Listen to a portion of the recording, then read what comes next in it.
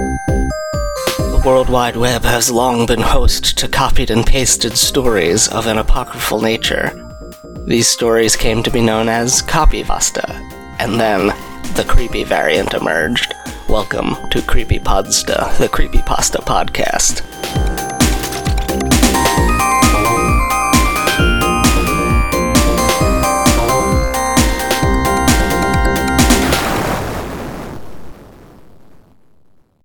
Hello, welcome to the show. I'm Jeff, and I'm in a sort of chilled mood today. So maybe not chilled like cold and icy. Yeah. So this is going to be maybe a subdued episode, and in the interest of having a subdued episode, I've had I'm inviting one of my more excitable and talkative guests. So we'll see how this goes. Please welcome back to the show, Hannah Burge. I'm the #1 Creepypasta superfan. Hello. You gave me that last time. Yep, that's true. We've had a couple false starts on this recording.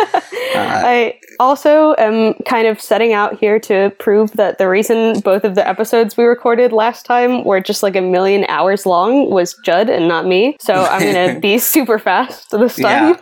Hopefully we'll try to make this one go pretty quickly. This one is so long. Yeah, the story we're going to talk about is a very long series called Cabin Getaway, the first post of which is titled My Romantic Cabin Getaway with My Fiancé Isn't Exactly Going As Planned, posted 2 years ago, presumably before the rule about clickbait titles was enacted. It is by, what is the person's name? Felix Blackwell. Felix Blackwell. The Reddit handle is The Cold People. And boy, he's got 41.5 thousand karma. That's just quite a bit. Much. Yeah. So tell us what this story is all about. Try to be brief, but there's a lot going on here. Yeah, I will try not to skip anything important, but I also just man, it's so much. Okay. Wait, hold on, I can do it very briefly. A couple goes to the woods in Colorado for vacation, and then they have an encounter with some kind of doppelganger monster, and then at the end they barf out the doppelganger poison, and they're all fine. Maybe. Oh no, did you read the Mystery Unravels part? I listened to the whole thing. Oh boy, yeah. Well, that whole barf incident is... Also, he explains what's happened in the previous post very, very succinctly at the top of a lot of the posts, and I'm like, wow, I just want to... That's all, but there are so many details that I think are kind of important to discussing the literary efficacy of this particular story that I sort of want to touch on. So, all right. So, okay. Shall we? Yeah, go for it. Okay. So, yes, it's true. This couple from California is visiting Pikes Peak in Colorado, and they're staying at a cabin that the female fiancés, wow, I wish there was a distinction between those two, family, Faye is her name, owns, and everything's fine for the first 4 days, except the Wi-Fi is really bad, and they feel like they're all alone. And then after those 4 days, it starts snowing, even though no snow was predicted at all. And then that night, they start hearing weird noises, and outside they see a 3 feet in diameter, enormous dream catcher hanging on a tree. And they're like, oh, that's weird, but they just kind of go back inside. Yeah, they're like, this is fine. We've never seen the Blair Witch Project. We have nothing to be frightened of here. I just checked, and I did not read parts 11 through 16. Because they were not part of the 2-hour-long reading of the story that I listened to today. Now you understand why it took me 2 hours to read all of this, despite the fact that I am a very fast reader. Yes. It's a nightmare. It's just all bad. I mean, the story's not that bad. It's just so much reading. Anyway, so the next day, after they see the dream catcher, they are playing video games inside, and then after it gets dark and they fall asleep, Faye wakes up and and she's like, hey, there's a voice outside, and they sort of hear something, but not really. They call the ranger station using Felix's cell phone, and they're like, oh yeah, we'll come up, and then they don't. And then he says, shit got really scary the next day. It's still snowing. Faye goes to bed really early, then wakes Felix up around 1 a.m., like just freaking out. And she's like, it's my grandfather's voice that's out there. And Felix never met him, but he died 4 years ago. And he does hear a voice and it does sound different, but he can't call anyone using his cell phone. So they just like are freaked out and go back to sleep. And then the same thing happens again the next day, basically, except also Felix thinks he hears his mom. And so he goes outside, grabs his light, shines it all around. He sees snow pushed around in weird ways, but he doesn't see anyone. And then he just goes back inside and he says, since I can't call the ranger station, I'm posting this instead, as if this no sleep post on Reddit is a good way to discuss intruders breaking into your house. It is not. Then they call Faye's dad, and then he's like, hey, it's Monday now and not Sunday. I was online twice today. I wish I knew more about electronics, but I'm a history teacher. Sigh. Jeez. Faye is not feeling well. She's very... One popular thing about internet fiction is like, oh, no one knows what the internet is. Nobody's ever heard of a podcast in any story that is posted online. Nobody knows what Wi-Fi stands for. Like, wireless just fi? For the sake of convenience, everyone in online spooky stories is a real dummy. Yeah, that's true. It does make your life a lot easier if your character doesn't have a simple way to solve the problem that they're trying to solve. So he's like, hey, Faye's super Catholic and she thinks something supernatural is happening. And then they hear some noises outside, whatever. The dad will be there in the next morning and then he'll post after they get back. And that's the end of the first part of 16 parts. So we're going to have to go more quickly through these next ones. Yeah, it's basically like the Faye keeps acting weird. Felix keeps going like back and forth to this cabin. Or does he? No, I think he goes back at least like twice. He goes back. He only goes back one more time. Oh, okay. Yeah. It's just very disjointed. Yeah. So here. I'll go much faster now. There's a lot of skippable content, I would say. There's so much skippable content. Basically, most of it. Yeah. So now you have enough background that I can just do whatever. So then they get picked up. They're back at Faye's parents' house, I mean. And Faye's doing some really weird shit in her sleep, like acting really weird and talking.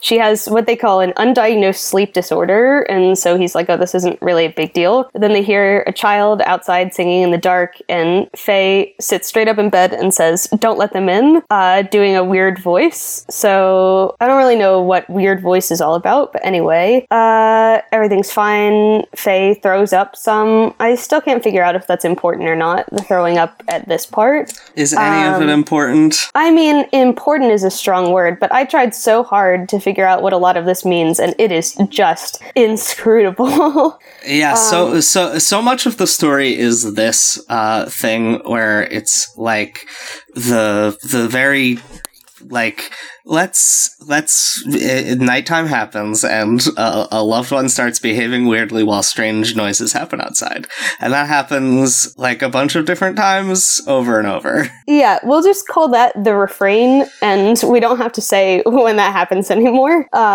So then the next night the refrain occurs, but then Faye ends up sleepwalking out of the house and standing on the car naked, and Felix goes downstairs and yells at her, and she runs into the woods outside the parents' house, and he's freaking out, and then suddenly Faye calls his name from behind, and she was in the bathroom, and everything's fine. So they don't go back to sleep, and he says, fuck Pikes Peak. They make a list of all of the voices they hear, and none of it is important, but it's very long. Next. Okay. So the parents when they pick them up, tell them about how they bought the cabin from a woman named Jennifer who didn't want to be at the cabin anymore because weird shit happened. Laura, the mom, Faye's mom, he makes a really big deal out of like, oh, I don't want to overwhelm you guys with a lot of names, but then he makes the names of two of the characters the same. Why would he do that? Yeah, and also he makes him and his fiance's names like very similar. They're both like F names. Yeah, I actually didn't even notice that, but it's true. It's bad. So mom says that nothing happens, and then the refrain occurs, and Faye does some weird shit. Then a guy goes up to the cabin to check for carbon monoxide leaks or anything, but what they find is just a bunch of footprints around the house, like 12 sets of footprints walking in circles around the house. And they get home to California, and suddenly Faye is all fine and everything's good. Next. So that's better. Getting through them that fast is very good. Oh boy, is having a hard time loading this one. Get it together, computer. You can do it. Okay. Sorry. Do you have these pulled up? It's so hard to navigate through these stories, especially because I didn't read it initially, so I don't know where the parts that's start and end at all. It's okay. It was all one big 2 hour and 6 minute long file on the Mr. Creepypasta Storytime podcast Mr. Creepypasta. I listened to a SoundCloud recording this morning, and it was just a nightmare. It was so bad. I didn't realize how many times he used the word Indian instead of Native American until I heard that recording, and then I was like, oh no. But he defends himself in the comments like, I'm a history teacher, and Native Americans have taken that word and it empowers them. And I'm like, I don't think that's true. I mean, maybe I'm wrong. American Indian is considered an accepted term. Really? But also it's down to the individual. Yeah. It's a more complicated thing. I think that it would be nice if Americans just adopted the Canadian terminology, First Nations, which that's really good. Is precise, unique, and accurate.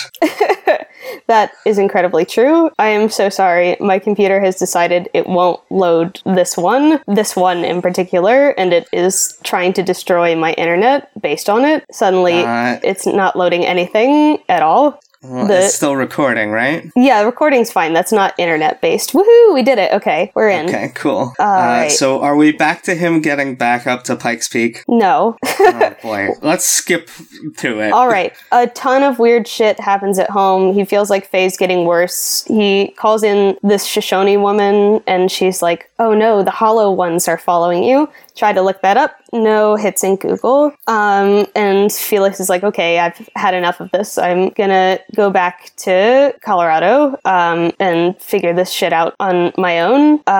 There's a lot of weirdness with like Faye says that she went to the cabin once when she was 14, and then she says that she's never been there, and the mom says that she went there once when she was 5, and it's just like, there's a lot of weird stuff about the number 5 that happens. I don't really want to talk about it because none of it matters at all, but they focus really heavily on the number 5. Does that lead anywhere in the sequel? It does go somewhere in the sequel. You have no idea how this resolves. That's wild. Oh, stopping at that point is so wild. The romantic cabin getaway ends pretty satisfactorily. Like they're no longer possessed, but maybe they are, and then it's over. Yeah, I guess it would have been better if I had stopped there. Because then, like, I don't need to, I just, like, skipped ahead and was scrolling through part 16, and, like, there's more stuff with, like, the native park ranger and his family, and, like, they're docked on the cab, and, like, come on, I don't care about any of that. Oh, but nothing is resolved even a little bit at all in this first one. It's just, like, they maybe aren't possessed anymore. Yeah, but it's a horror story, though, so that's good. It's like there's like a last minute twist of like, oh, they're still possessed, and it's both of them that are possessed, and then they're fine, but are they? Spooky. You are really spoiling the synopsis, Jeff. I mean, yeah, that's what we do on this show. We spoil the stories. It goes like a story, though.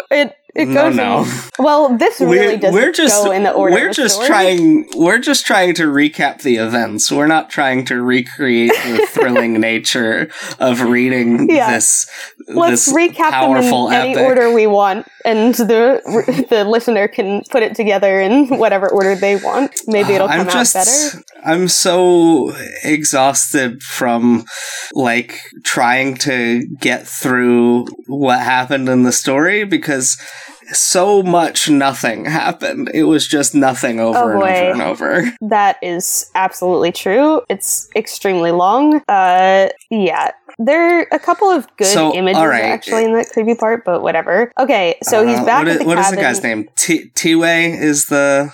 T-Way and Nathan, I know, is the son, and then who is the father? The Native American park ranger. Oh, Greg, which is the same name as Faye's dad. That's why you called him the father. He's not related to Nathan and T-Way. Okay. Two characters, one name. All right. No. So T-Way's a different guy. Yeah, three guys. T-Way, who is the elder of a nearby unnamed Native American tribe. Nathan, who is his son, and Greg, who I don't think we know whether he's a Native American or not. His nationality is not specified. He just works as a park ranger. Okay. So we get into a bunch of stuff where Nathan and T-Way and maybe Greg are like, it's important that you get Faye's engagement ring back. Yes. But also don't break up that big spooky dream catcher, and we're going to put a regular dream catcher right next to it. Yeah. And then he's like, Reddit users have pointed out to me that maybe it's not a dream catcher. And I'm like, don't say Reddit users have pointed out to me. You understand. You know what it is and isn't. I get the feeling that this is very much one of those stories where the audience was giving him good ideas, and he was like, okay, I will take that. But yeah, when T-Way shows up, he's like, hey, this creature is called, he says some Hopi words, but the translator wouldn't go for me. The Hopi to English translator didn't like this set of words, but he says that they, in English, call it the imposter, and that's really all that matters. Oh, it's imitating his voice now. It's just imitating a lot of voices, and we don't know why yet. We will find out, though. Don't you fret. We will find out. Okay. Sort of. No, in the actual sequel, we do find out. Oh, right, in the sequel. Okay, and then we're up to it. Oh, yeah, Atan Anatokua. That doesn't. Ooh. I'm gonna dump this into Google and see if it's nothing. It's nothing. It doesn't turn anything up. I tried. It's. I just get links to this story. It's. Boy, if you're gonna pull from some kind of indigenous people's mythology, why, dear author, would you not just pull from actual indigenous mythology? It's very rich, and there's a lot of it, and that seems way more offensive to me that he would just make up a new Native American boogeyman rather than Googling around to find one that exists already. Yeah, I agree. That's a big problem. I was actually really impressed with this, when I was first reading the story before I did any research, with, the deep cut pull of, this monster I've never heard of, and I was like, oh, good for you, but it's just fake. Why did you do that? Yeah, he just invented one. Yeah. Yeah, it's a little annoying. So this whole thing with these monsters continue. They, repeat what he says. They repeat, some of his phone calls.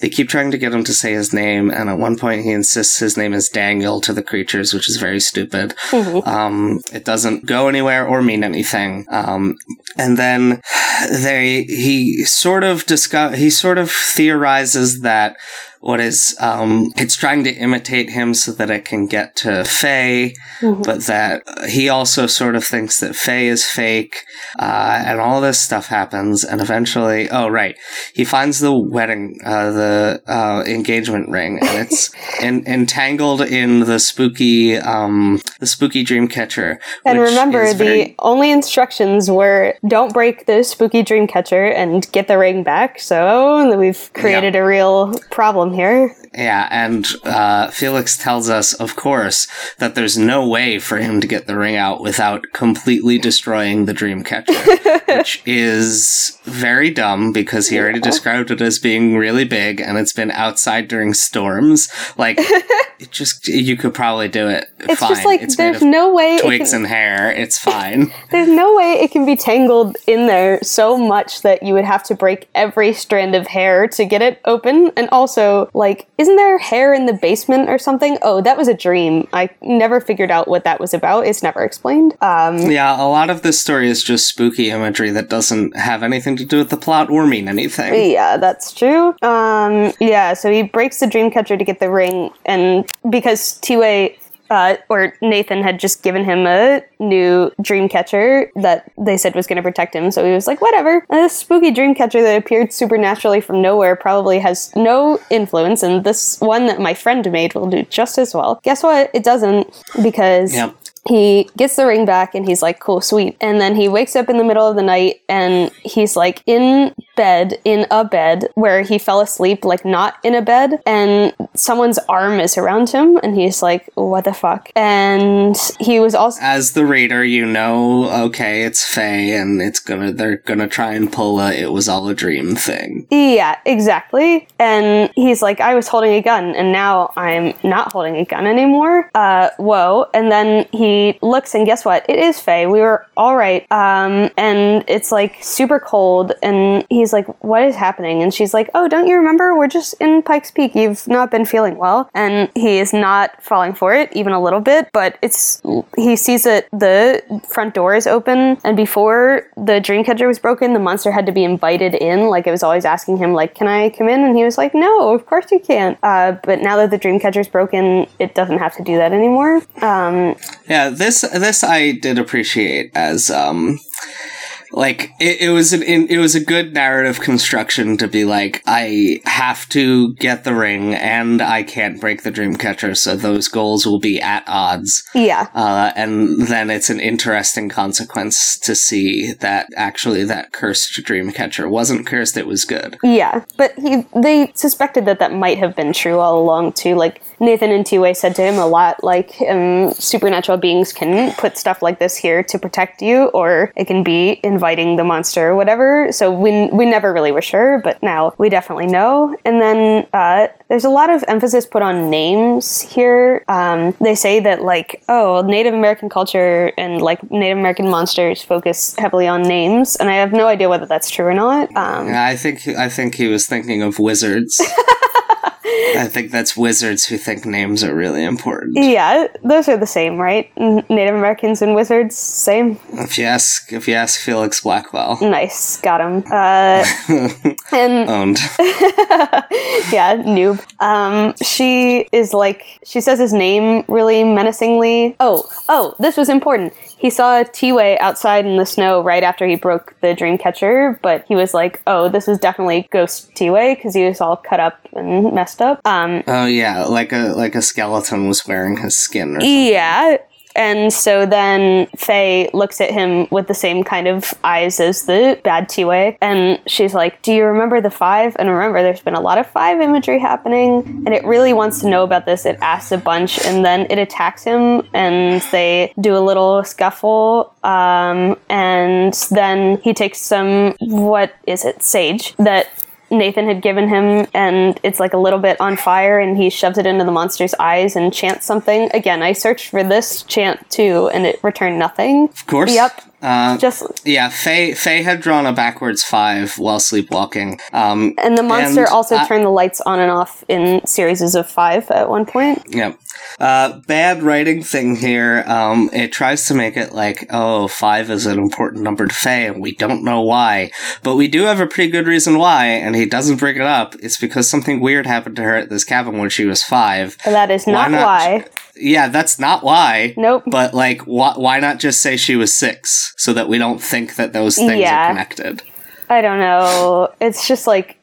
that's kind of a mess. There's a lot of weirdness about, like, the things that are allowed to be randomly generated by the author, like people's names and times and dates and stuff like that just end up getting really crazy and confusing, and he tries to make excuses for it and it just like doesn't happen. You have to play test your mysteries. Yeah. Because like people are going to look at this kind of thing that is presenting a mystery like a game, and they're going to think that things are clues when they're not clues. Mm-hmm. And you have to do your best to alleviate people taking clues where they shouldn't. Otherwise, you're a bad writer who's intentionally misleading your audience. That is true. Or, I don't know. And did you watch these videos that go along with it? No, because I listened to it and I wasn't sure. Oh, right. So the first video is like just a video of Felix shooting from the door of his house into the woods. Like, this is where I saw a creepy thing happen, but it's literally just like him talking and also the woods. And then the next one is a 30-minute interview with Faye, just like talking I just about. clicked on that now. Like, what? That is so long. It's so long. I put it on in the background while I was doing other stuff and just would like periodically check in on it, like what's happening. And it's just like a list of all the supernatural stuff she says has happened to her in her life for 30 minutes. What? Why? Yeah. Apparently she says that she wouldn't call them paranormal experiences. Yeah, and then there's so but many then all of them are so explicitly supernatural. Yeah, she's like, oh, well, I wouldn't say anything like really paranormal has ever happened to me, but like when I was a kid, a ghost like shook me off of my bed onto the floor or whatever, and I like looked at him and he was wearing a top hat, definitely a ghost, but like it was fine. And that's not related to this story. It's not. Yeah, it's bonus content. So then he eventually is rescued because they're evacuating the whole mountain for a big blizzard. Mm-hmm. And he goes home and he puts the ring on Faye's finger, and apparently from exactly the time when he got the ring, Faye stopped behaving strangely because they were keeping her with some family friends who were like making sure she wasn't hurting herself while she sleepwalked. And then he gets the ring back on her and she seems fine. And then he gets a call from Nathan. And Nathan is like, put it on the phone. And is like, what? What do you mean? And then he's like, the thing that calls itself Faye. And I'm like, oh, okay, yeah, no, I got that as soon as Nathan was calling it, as everything. I mean, I kind of figured everything was not okay because there was more time left in the reading than a conclude. Yeah. But like, then he talks to her on the phone for like a full minute and she just listens, and then she starts barfing up creepypasta fluid. Hot bone milk? Black goopy sludge, the popular fluid from all creepypastas. Oh, he also uses the creepypasta word hyper-realistic earlier in the story. Yeah. Yeah. Uh-huh. He nailed them all. Yeah, everything starts to look like an impeccably rendered video game or something like that. Yeah. And like, he's saying this as if all readers will be like, yeah, I know what that is. I totally understand that feeling. I don't know what that means at all. Yeah, all of the 12-year-olds reading No Sleep are like, oh yeah, I've been so afraid I was pretty sure I was going to die before. That's happened to me. And it's like, I don't know the feeling he's talking about of everything looking like you're in a video game. Yeah, me either. It's like someone looked up someone else's description of dissociation, and was like, this, I'm just going to use that, even though I've never experienced it. Yeah. And they're describing it badly. That is true. I don't know, it's weird. And then so he gets the phone back, go ahead. And he barfs up a bunch of fluid, and then he's like, everything is fine. It turns out we were both infected by imposter virus that was going to turn us into monsters. It wasn't a copy of Faye. She was her, but she was like infected with this monster blood. And then we're fine now, but she played a good joke on me where she did something that the monster version of her did earlier in the story. The end forever. Oh yeah, also T-Way did die. Nathan said that. He was like, he got sucked into a mine that we were trying to bless, and then I saw his skinned corpse. So he didn't go to the funeral though, because he didn't want to go back to the cabin. No, he didn't go to the funeral because he is going to lose his job because he hasn't been at his job in so long. Yeah. This is what he said. says, okay, let me just... He says, I can't go back to that place, too. Oh, he also says, I am flat broke from this experience and I'm gonna get fired from my job. So, yeah. I don't know which of those is more important. So, let me extremely quickly tell you how some of these mysteries wrap up. I'm not gonna read any of these or talk about them. Tell me the goddamn 7-part sequel, please. 6-part sequel. 6-part sequel, yep. Okay, so the throw up, Faye starts acting like it's a person. She, like, talks about him in her sleep, and when she's drunk, she's like, fuck that guy, pointing at the stain. And she, like, keeps throwing up in the night, and it gets closer and closer to their bedroom. The narrator is trying to call Nathan forever, and he's not responding, and we have no idea why. And then Faye gets sent home from work for doing some weird stuff, and then her sister comes to visit, and she just, like, totally falls apart. She, like, takes the baby outside and tries to offer it to the trees, and her sister... The baby? Yeah, the sister has a baby. I'm trying to go so fast, I'm probably missing some stuff. Becca is also... All right, that's fine. Becca's a sister, 5 years older than Faye. Not significant. It's not. It doesn't matter. It just picked 5 again. It's another red herring number 5. Yeah, it's another red herring 5. Annoying. So the mother and the sister keep lying to him about what's happening. Faye keeps, like, doing weird and bad things with and about this child, and, like, she wakes up in the middle of the night, like, cradling a pillow, and she's like, he needs me, he's a corpse. And the husband is like, what are you saying? And then Dreamcatcher, whatever. Yeah, I can't help you here. So I didn't read this part. It's okay. So they bring in a hypnotist, and the hypnotist is like, you have to bring the bad man here. And she's like, no, I can't do that. And then she's like, oh, well, I still don't know what's happening. Nathan says, when he calls, tell me about the child, Felix. And he's like, I have no idea. Yeah, and then he gets off the phone with Nathan, and some more weird and bad stuff is happening between Faye and the sister that doesn't matter. We're at part 5 of the 6-part sequel right now, so we're doing well. Pretty good. Yeah, so then he Skypes with the mom, and she's like, oh, the thing about Faye is, and then Faye comes downstairs and she hangs up, and you're like, really, for real? We're at part 5 of the 6-part sequel. Can you just? Yeah, but when it was coming out, it was an interminable. No one knew how long it could possibly be. So long. And then Nathan calls again. It's Saturday, and Faye and I have plans to get new furniture at IKEA. Not related to anything. It's just there.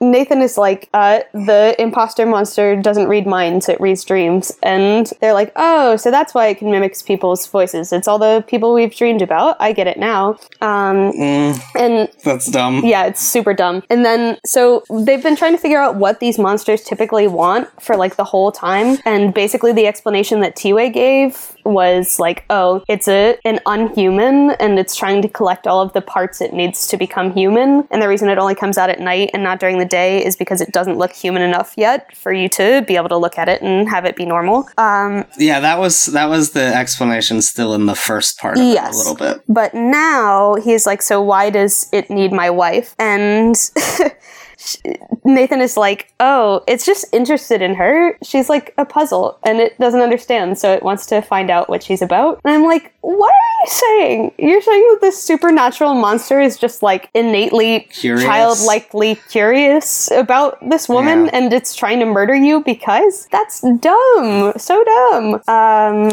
So what's the deal with 5? So 5 is, the mom shows up, Faye's mom, and she hands him a scrapbook, and she's like, I was pregnant right before Faye and I and her dad went to the cabin, and Christopher, who is going to be the brother, is going to be the 5th member of our family. And so in the scrapbook, there's a big number 5 on one of the pages, and she's like, Faye made this, and it's like all big and whatever, and like she says, oh yeah, but the baby was stillborn, and Faye doesn't remember any of this. She doesn't remember that we used to go to the cabin all the time, that weird shit happened at the cabin. She doesn't remember anything about this. And then Faye is standing at the bottom of the stairs and she's like, oh, now I do. And she hides out in her room for several days.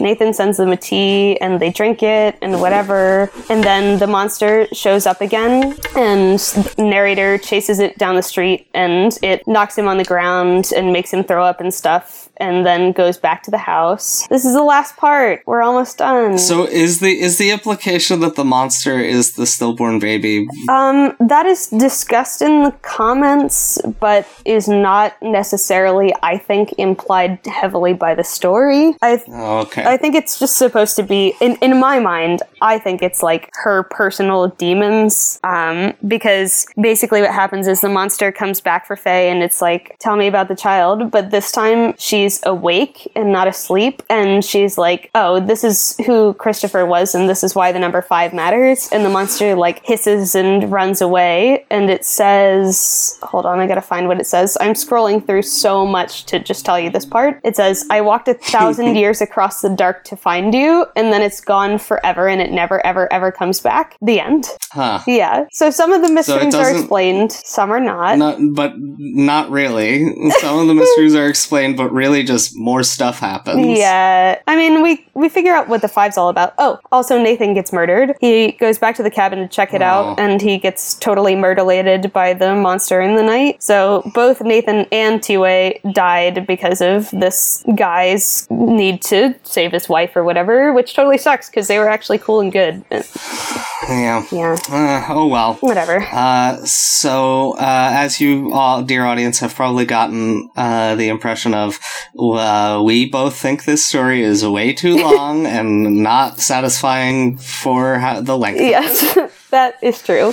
As I mentioned, I think that there are a couple of really good spooky images, like one paragraph at a time, but they also, then there's so many of them. It's almost like Squidward's Suicide, where it's like, here's a spooky thing for this paragraph, and here's a spooky thing for this paragraph, just like peppered in. And some of them hit and some of them don't, but it's just like a percentage thing. It's like 2% of the creepy things you put in here are scary, but 2% actually means like 11 paragraphs because it's eternally long.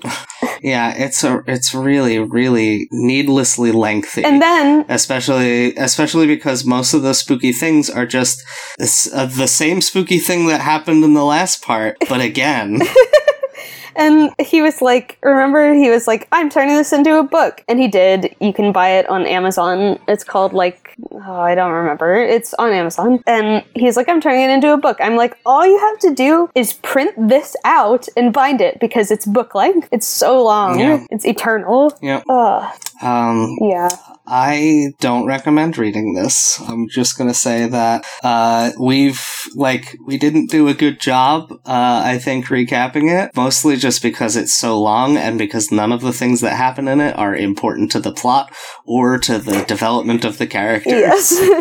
There is no character development for basically any of them. Actually, I think Nathan is the best fleshed out character in this whole thing, and the rest of them are just like puppetry. Yeah, they're just there, basically. Yeah, it's not great. This was suggested by AmiBooXX on Twitter. Why? And I just want to ask, why do you hate us? No, I'm just kidding. Thank you for listening, and thank you for your suggestion. But seriously, why do you hate us? I'm sorry that we didn't like the story that you suggested. It's apparently also it happens. A pretty popular creepypasta. Like, it immediately turns up if you search Cabin Getaway. So, yeah, it's like the first 12 items, 16, I guess. I think probably because it was very thrilling if you were on No Sleep while it was coming out. Yeah, there's a lot of comments. There's a lot of people trying to figure stuff out. And like I said, I think literally the story had no planned ending. I get the feeling that he just wrote the first one and was like, great, here's some intelligent and interesting comments. Let me delete these comments and just put it in the story. That's fine. So, I don't know. It just, the number of things that lead nowhere. The monster keeps yelling at them in the night and it says, Wachu, Wachu, Wol my, and that means nothing. It doesn't turn up in Google. It's not explained in the story. At some point, Tue goes, oh yeah, that's a common chant in our language. And the narrator says something like, but he didn't tell me what it means. And I'm like, why not? You could have so easily we're not going to be able to find out what it means. Yeah. I think that this story is a symptom of, I don't know what the root cause is, but the disease is the type of world building you get in Lost and in Five Nights at Freddy's, where a very creative person is unleashed to do whatever they want, and the thing they want is to do a lot of cool, weird, mysterious things that mean nothing and lead nowhere. Yeah. And that I think is more acceptable if you are trying to make an interesting television pilot and you don't expect that it will ever get picked up to series, and then you have to make 6 seasons of TV show after that. I don't know also if think it's it's acceptable. You could have thought of a real ending. It's understandable, at Yeah. least. I think that it is, I would say, downright acceptable to do in a video game when you're trying to create an ARG that is just like little nuggets of mystery. Yeah, sure. Five Nights at Freddy's is a little egregious with how much it obviously swipes fan theories to make them part of official lore. And I think also another thing that Scott Cawthon does is, like, based on how many fans think that something is true, if it becomes too popular a theory, he'll be like, no, and even if he was planning on that being true, he'll, like, specifically write into the next video game, like, this fan theory that came out was untrue. Yeah, it's... I think, anyway, this story, I think, suffers from that, sort of, like, if you consume enough of those stories, you're like, here's how you construct a mystery. You, tack a bunch of thumbtacks to your conspiracy board with red string on them, and then you figure out what pictures the other end will attach to later after you make the pictures. That's a good way to describe it. That's true. Yeah. You just want to get that cool web of red thread up there, and you'll worry about having it make sense later. Did you ever read the 2-Minute Mysteries series when you were younger? I can't remember who wrote it. I think Dan or David or something. Last name starts with a B.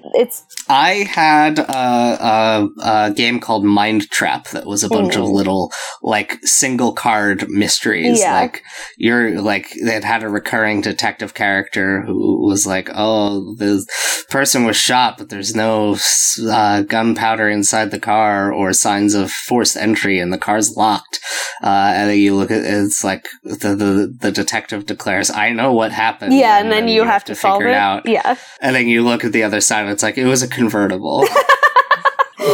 That's pretty good. Yeah, I think that these 2-minute mysteries, or like the Clue books that are written like this, you know, like some of them are like actual novels and some of them are like that, where they just like...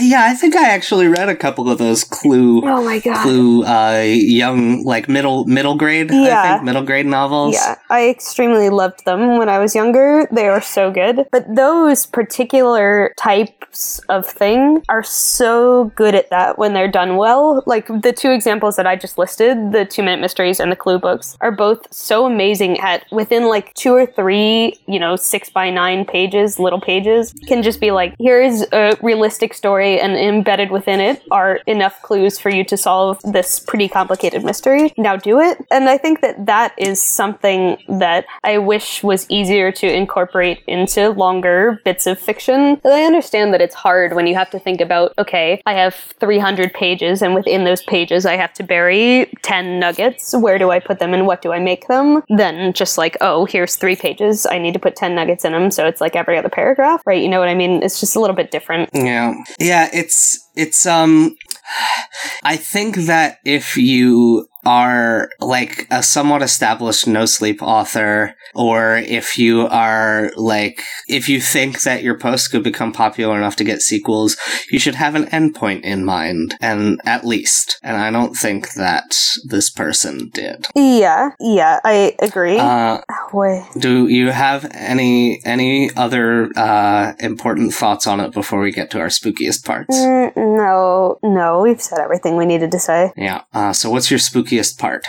I think for me, it's probably one of the a million spooky scenes. As I mentioned, if it only hits 2% of the time and there are a million, you're going to get some good ones. The one where Faye gets up in the middle of the night and she's walking down the hallway, and it's described as like tiptoeing, but in a way where she's just like up on the balls of her feet, swinging her legs straight out, and her arms are totally limp. Like, I think that would be so incredibly creepy. And then he goes back into the guest room where a bunch of the weird stuff has happened because it faces the forest, and he sees outside a like small child-sized creature walking exactly the same way, pacing exactly the same direction that Faye is, and it's described as like if it's testing out a new body. It's so good. That particular part is very early on, and it gave me a lot of hope for the rest of the story, but that hope was extremely unfounded. I really liked the part where it's like the twist at the end of the initial story when Nathan calls and he sounds very serious and he's like, put the creature that calls itself Faye on. That got me, even though I expected it. I was still like, yeah, that's pretty good. That's like well done. And the performance was pretty good. Mr. Creepypasta did an unusually good job with this one, including some like weird vocal effects for some of the creature voices and stuff. Oh, cool. I appreciated that a lot, because we've talked about it on this show before. Sometimes the people who read creepypastas don't even edit out the mistakes. Oh, didn't you threaten to fight Mr. Creepypasta once? Aren't you guys supposed to like have a showdown in the ring? Yeah, we have a wrestling match scheduled for next year in the summer. That's very specific. Yeah. Oh no, that's a time that someone can get back to you and talk to you about and say, why didn't this happen? The soul of comedy is specificity. No, I did a wrestling promo style call out of him. Yes. With about 2 sentences, but I don't think that I said that we were going to fight. I thought I might have insisted that he fight me. And I know I said the phrase, "I'm calling you out, brother." I think that the guest on that episode, in a Hulk Hogan way. I think a female guest on that episode said, "Are you going to fight Mr. Creepypasta?" And you said something like, "I guess I am," and then laughter ensued. Oh, okay. And I'll fact check all of this later, except, oh god, I have no idea what episode it's on. This sounds impossible. Yeah, it seems very hard to do. Version that... But anyway, I wanted to praise the quality of Mr. Creepypasta's recording this time. Wow. Yeah, I listened to a version that was on SoundCloud, because it was just like what first came up when I searched for a recording of it, and oh man, was it insensitive. There was... did they do funny voices? The funny voices were not a big deal. It was more like lack of any idea how to pronounce anything Native American. Like, you can prepare. All of these words are like sort of real. Like the ones that were the most egregious were like Shoshone for Shoshone. It's like, wait, that's on the internet and you can look for it, and you must have heard that in your life. It was just like not great, and there was a lot of like maybe not. Keep in mind, we're from the mid-Atlantic of the United States, where every other town or street is named after some Native American nation. That's true. So we're a little more acclimated to that type of thing. Yeah, I suppose. Although I think if you're doing a performance, you should probably Google how to pronounce the words in it. Yeah, that's what I'm saying. I think he also just like totally noped out on like saying the name of the imposter that's given in Native American language. I think it's in Hopi. Interesting that you used that phrase, because the narrator of this story uses the phrase "noped out." uses "noped" as a verb very many times in the story, to the point where it was noticeable, even though the story was very long.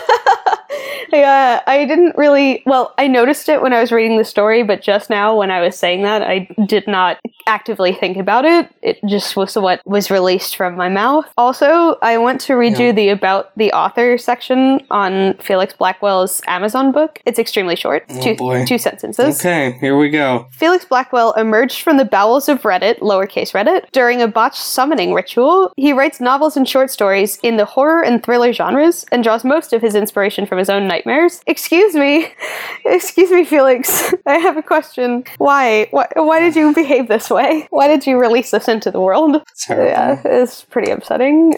Man. He has 2 books now, apparently. One of them is called The Cold People, which I suppose explains where that comes from. The username, yeah. Suddenly we understand. So where can the people find you on the internet and interact with you if they especially like to hear your voice on here and want to say, hello, Hannah, I liked to hear your voice on that podcast? Oh no, please don't say specifically that. It sounds extremely bad, and I will have to... Well, this story made... She also won't understand because it will be October by then. I was on a podcast? Will be my response. Also, I mentioned... Do you remember I brought that story called He Won't Stop Tapping the first time I was on the show? And I mentioned that one of my extreme fears that I think about essentially every day is like someone being outside my window when I wake up at night. This was not great for me attempting to sleep because the spooky parts are sort of effective at times and I really don't like that particular type of imagery. Anyway, you can find me on Twitter at BananaXylophone or on Snapchat as BananaBoatV3, and that's about it. I don't do anything.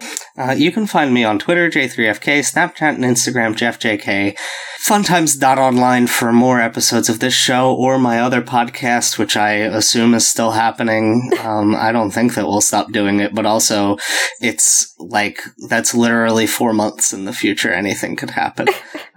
There could be a nuclear holocaust by then. Yeah, you could be listening to this from the Vault Tech Vault 101 or whatever. With the final Pam. Yeah. Was that a Fallout 4 mod? It was Fallout 4, yeah. Oh, boy. Okay. And that's where Vault 101 is, right? Fallout 4? This is a lot of trivia for me who hasn't played this game in like a year. Okay. I think Fallout 3 was Vault 111, and then Fallout 4 was Vault 101. That sounds fine. And then the new one is Vault 76. Yeah, my most recent exposure to that is rewatching the Monster Factory episode about it, which, oh boy, is just good content. That entire YouTube channel is good internet content. You know what I've been doing lately is been giving recommendations to people for horror things they can do, and you just reminded me by giving that recommendation for not a non-horror thing. Oh. But my recommendation for a horror thing is that you should... it's October now, so this is perfect. Hooray, watch a movie. Did I don't think that I already recommended No, I did. Damn it. I already recommended The Autopsy of Jane Doe, which I think is a very good and scary movie. And I was just about to accidentally recommend it again, I think. Well, if you watch that good movie, afterward, watch the extremely, extremely, extremely bad horror movie that was released like 2 years ago, I think, called The Lazarus Project. So bad. That movie came out like 5 years ago. That movie's pretty That can't be. That can't be. Maybe 2014. No, what? 2015. That's like 3 years ago. Okay, I feel better. Okay. That's only one more than two. I just remember having watched it at a friend's apartment before I moved to this place. I watched it in theaters, and as a scientist, it made me extremely upset because... It made me mad because everybody in the movie is a good actor, and then the movie itself is just kind of bad. Yeah, it's a real waste of Olivia Wilde, especially because she spends half of the movie as like a zombified dog murderer.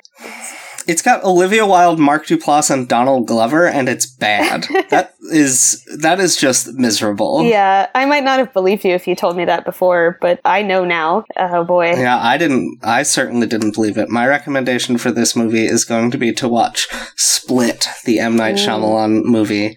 I wouldn't say it's a good movie, but it is certainly a movie where James McAvoy knows that he's in an M. Night Shyamalan movie.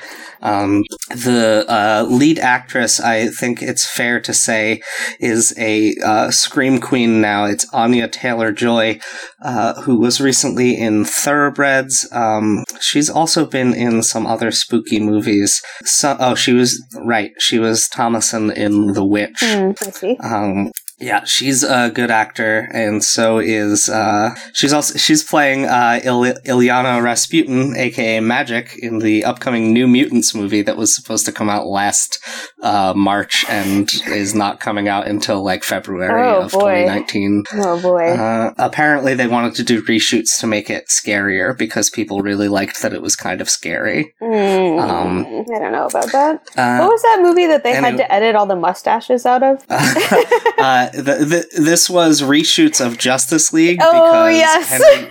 Henry Cavill was in contract for Mission Impossible 6, where if they needed to do reshoots, he had to have a mustache for that movie. And a lot of people like to say that you can really tell that Henry Cavill's face is weird in that movie, but it's not actually, because most of the parts where people said they could tell that his mustache was edited out were not things that were reshoots, and that's just what his face looked like. I've seen pictures. Similarly, they had to CGI out arm casts from Jeremy Renner for the movie Tag because he broke both of his arms doing a stunt on the third day of shooting. What? How can you film a movie and look normal when you have casts on both of your arms? He did. They managed it. No, he can't possibly look normal. He can't. He does. I didn't know this until after What? the movie. No. He looks fine. What? I think they mostly just put him in long sleeves. But no, that's not the point. The point is that your arms don't move normally when you're in a cast. They're locked in a single position. No, I don't think it was a cast that like went over the elbow. Oh, I see. So I think he could still bend his arm, What? but maybe not. Anyway, that's all we have to say about this episode. I don't feel like looking for a line from this story. Goodbye. Watch you, woe my. Yeah, sure.